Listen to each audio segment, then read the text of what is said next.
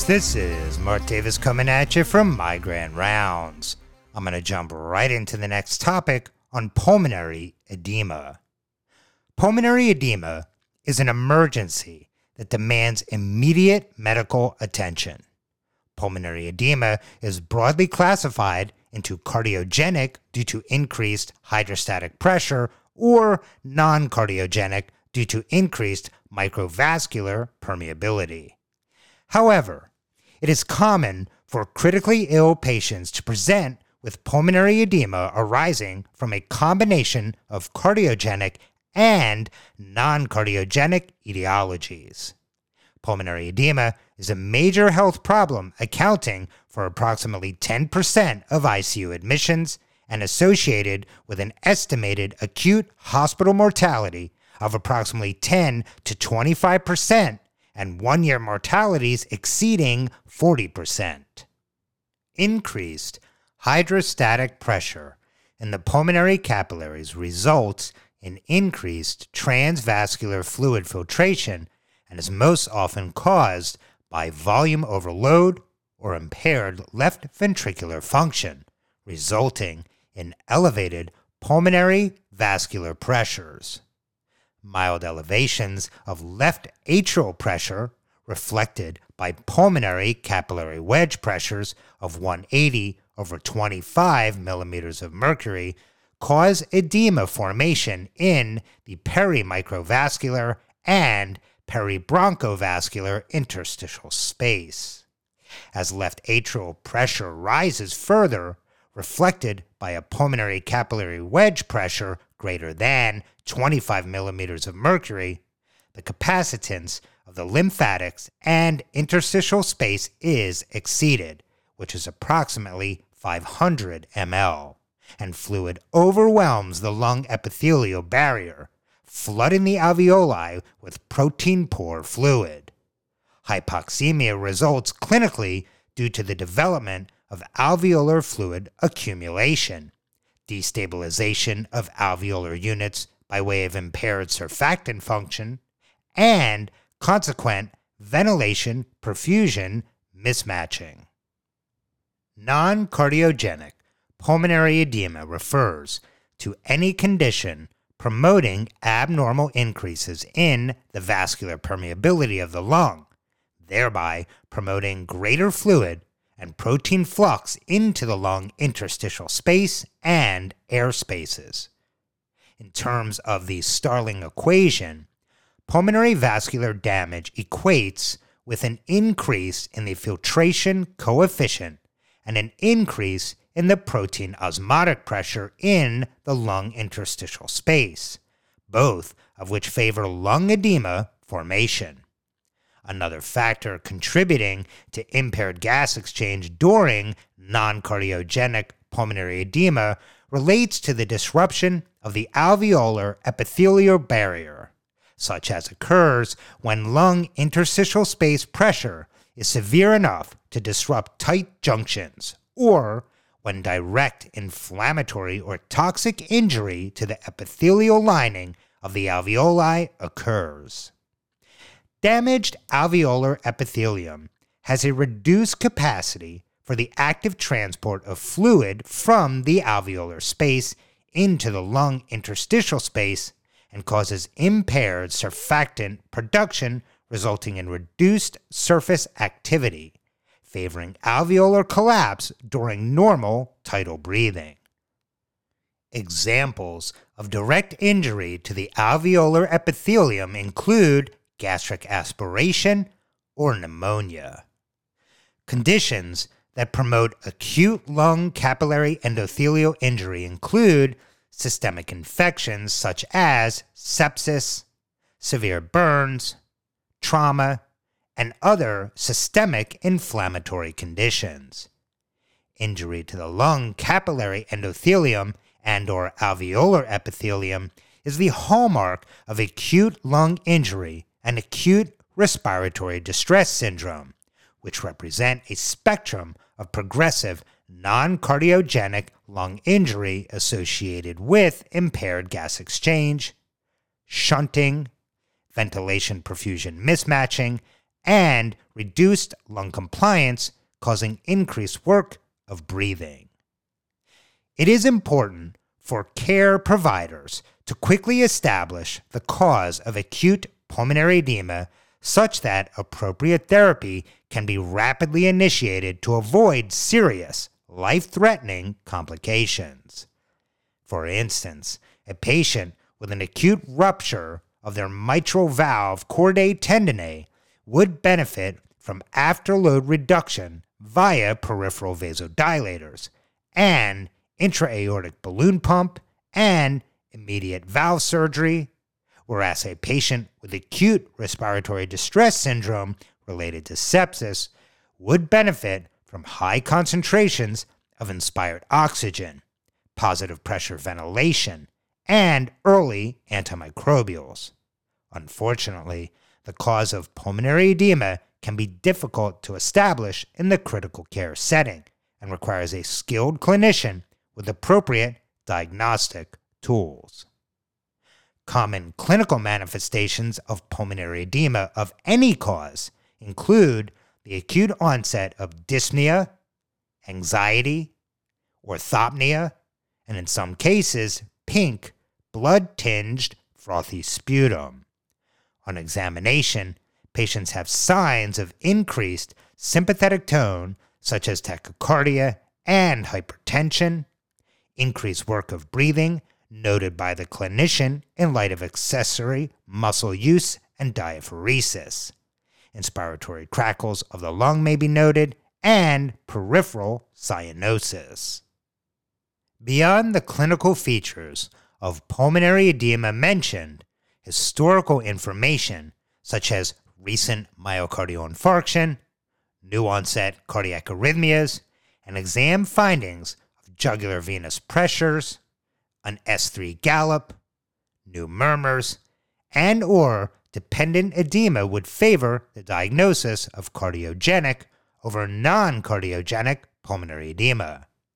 Chest X-ray findings of cardiomegaly, a centralized pattern of interstitial and alveolar opacities, and or the presence of pleural effusions further support the diagnosis of cardiogenic pulmonary edema.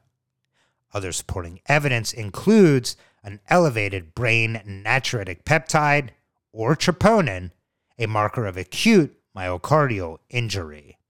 However, these biomarkers lack diagnostic specificity. Cardiac imaging, particularly echocardiography, is very useful diagnostically and is shown to alter the management of a high percentage of critically ill patients presenting with acute pulmonary edema. Acute lung injury and acute respiratory distress syndrome encompass a spectrum of moderate to severe gas exchange abnormalities developing consequent to altered pulmonary vascular permeability, which is often further complicated by alveolar epithelial damage.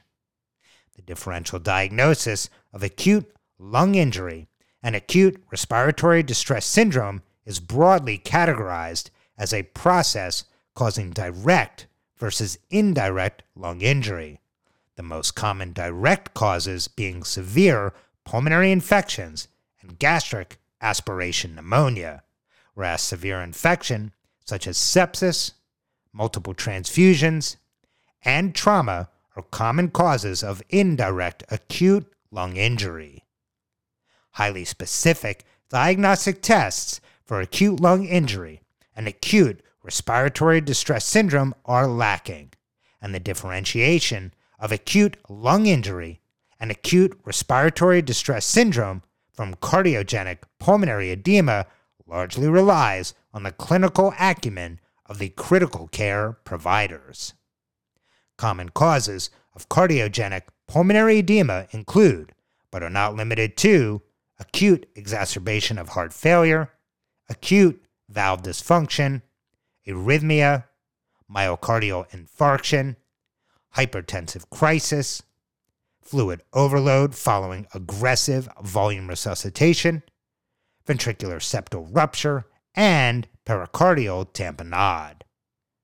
Common causes of non-cardiogenic pulmonary edema include, but are not limited to, direct lung injury due to pneumonia, gastric aspiration, toxic inhalation, and negative pressure-related injury as seen during strangulation. Indirect causes of lung injury are seen due to sepsis, trauma, pancreatitis, multiple blood transfusions, and brain injury. Let's talk a bit about other causes of non-cardiogenic pulmonary edema considering their unique clinical presentations. Neurogenic pulmonary edema occurs following a significant central nervous system insult and is most often triggered by conditions associated with rapid and extreme elevations in intracranial pressure, as well as in the setting of acute spinal cord injury, intracranial hemorrhage, or during status epilepticus. Sympathetic nervous system activation and catecholamine release are the primary mechanisms. The condition typically resolves within 48 hours of intracranial pressure normalization. Transfusion-related acute lung injury is an adverse response to the transfusion of blood products containing plasma characterized by the acute onset, usually within 6 hours, of dyspnea, hypoxemia, and bilateral pulmonary infiltrates that is mediated mechanistically by anti-HLA antibodies, neutrophil activation, and related endothelial barrier damage. The diagnosis of transfusion-related acute lung injury is made clinically and by the exclusion of cardiogenic edema or fluid overload.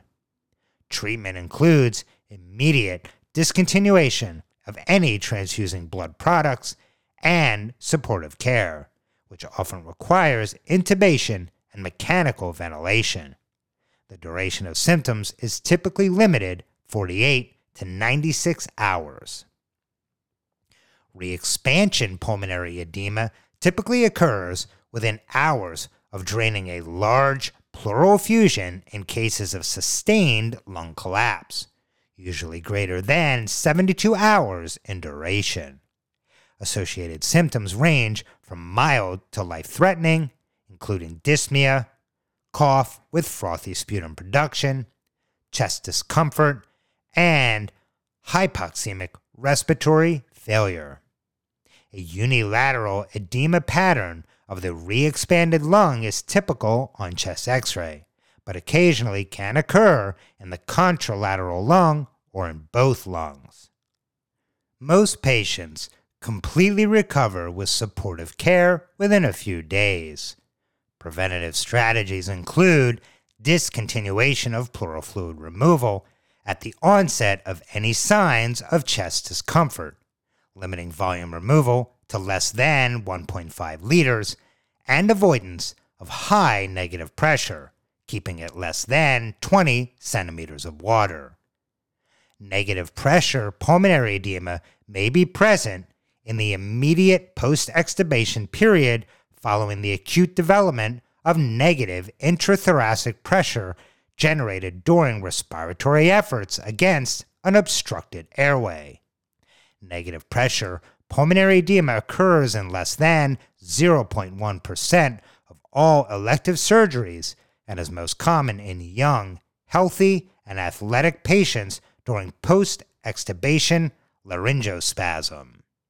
Other causes of negative pressure pulmonary edema include strangulation or hanging, severe sleep apnea, endotracheal tube occlusion, or epiglottitis. As with re-expansion pulmonary edema, the condition typically resolves within several days, unless, of course, if death was by hanging. Pulmonary artery catheters, the most definitive diagnostic modality concerning the differentiation of cardiogenic from non-cardiogenic pulmonary edema, is no longer routinely used in light of frequent complications such as bleeding, pneumothorax, arrhythmias, infections, vessel trauma, and it is unreliable due to improper calibration or misinterpretation of the data. Thus, less invasive techniques have largely replaced pulmonary artery catheters for the routine evaluation of cardiogenic causes of pulmonary edema in the ICU. Transesophageal echocardiography is the most widely used tool for the evaluation of critically ill patients with suspected cardiac disease. In the context of pulmonary edema, transesophageal echocardiography can rapidly detect serious cardiac disease associated with elevated left ventricular filling pressures, including impaired left ventricular ejection fraction due to ischemic myocardial disease, typically causing regional wall motion abnormalities, or non-ischemic myocardial disease, typically causing diffuse wall motion abnormalities, significant valvular disease, or pericardial effusions causing tamponade physiology. The management of pulmonary edema and the therapeutic approaches are classified as either cardiovascular or pulmonary interventions. Cardiovascular interventions aim to reduce transcapillary fluid flux into the lung by reducing pulmonary capillary wedge pressures. Loop diuretics, nitrates, or ultrafiltration in renal failure aim to reduce preload.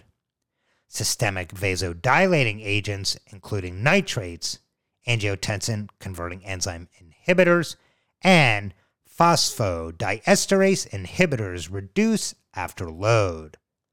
Catecholamines, phosphodiesterase inhibitors, and an intra-aortic balloon pump will optimize cardiac contractility during impaired left ventricular function. Although most effective in the setting of cardiogenic pulmonary edema, pulmonary capillary hydrostatic pressure reduction can also mitigate the severity of pulmonary edema during non-cardiogenic pulmonary edema. Pulmonary interventions are designed to optimize gas exchange, particularly oxygenation, by recruiting unstable, collapsed, or fluid-filled alveolar units primarily through the administration of positive end expiratory pressure. Positive end expiratory pressure, typically 5 to 15 centimeters of water, counteracts alveolar collapse during the ventilator cycle to enhance VQ matching and consequently oxygen diffusion from the alveoli to the blood. Alveolar stabilization also reduces the work of breathing by improving CO2 exchange and lung compliance. In addition to PEEP, it is often necessary to increase the fractional inspired oxygen concentration to maintain adequate oxygenation. PEEP may be provided by a tight-fitting, occlusive face mask in the form of continuous positive airway pressure or by non-invasive positive pressure ventilation, wherein inspiratory support is added to PEEP, which is bilevel ventilation. Positive pressure ventilation further mitigates cardiogenic pulmonary edema by decreasing both preload and afterload. Early use of non-invasive positive pressure ventilation for respiratory distress in cardiogenic pulmonary edema should be strongly considered, as it provides support while awaiting the benefits of the aforementioned medical interventions. Non-invasive positive pressure ventilation has been shown to reduce both the need for endotracheal intubation and early mortality, as well as decrease ICU length of stay. Non-invasive positive pressure ventilation is a helpful adjunct to medical therapy. However, it is unclear if bilevel, non-invasive positive pressure ventilation is superior to continuous positive airway pressure in improving dyspnea, work of breathing, oxygenation, and PaCO2 retention. Endotracheal intubation and sedation may be required for patients with intolerably high work of breathing or altered mentation. When ventilator support is required in the setting of non-cardiogenic pulmonary edema, a lung protective ventilation strategy using lower tidal volumes of 6 ml per kilogram ideal body weight or less is highly recommended to minimize lung injury and pulmonary edema severity. Well, folks, this concludes the podcast Pulmonary Edema here at My Grand Rounds. I truly hope you're enjoying the podcast and it's somehow contributing to your patient care at the bedside. If you're listening at Apple Podcasts, don't forget to rate and write a review.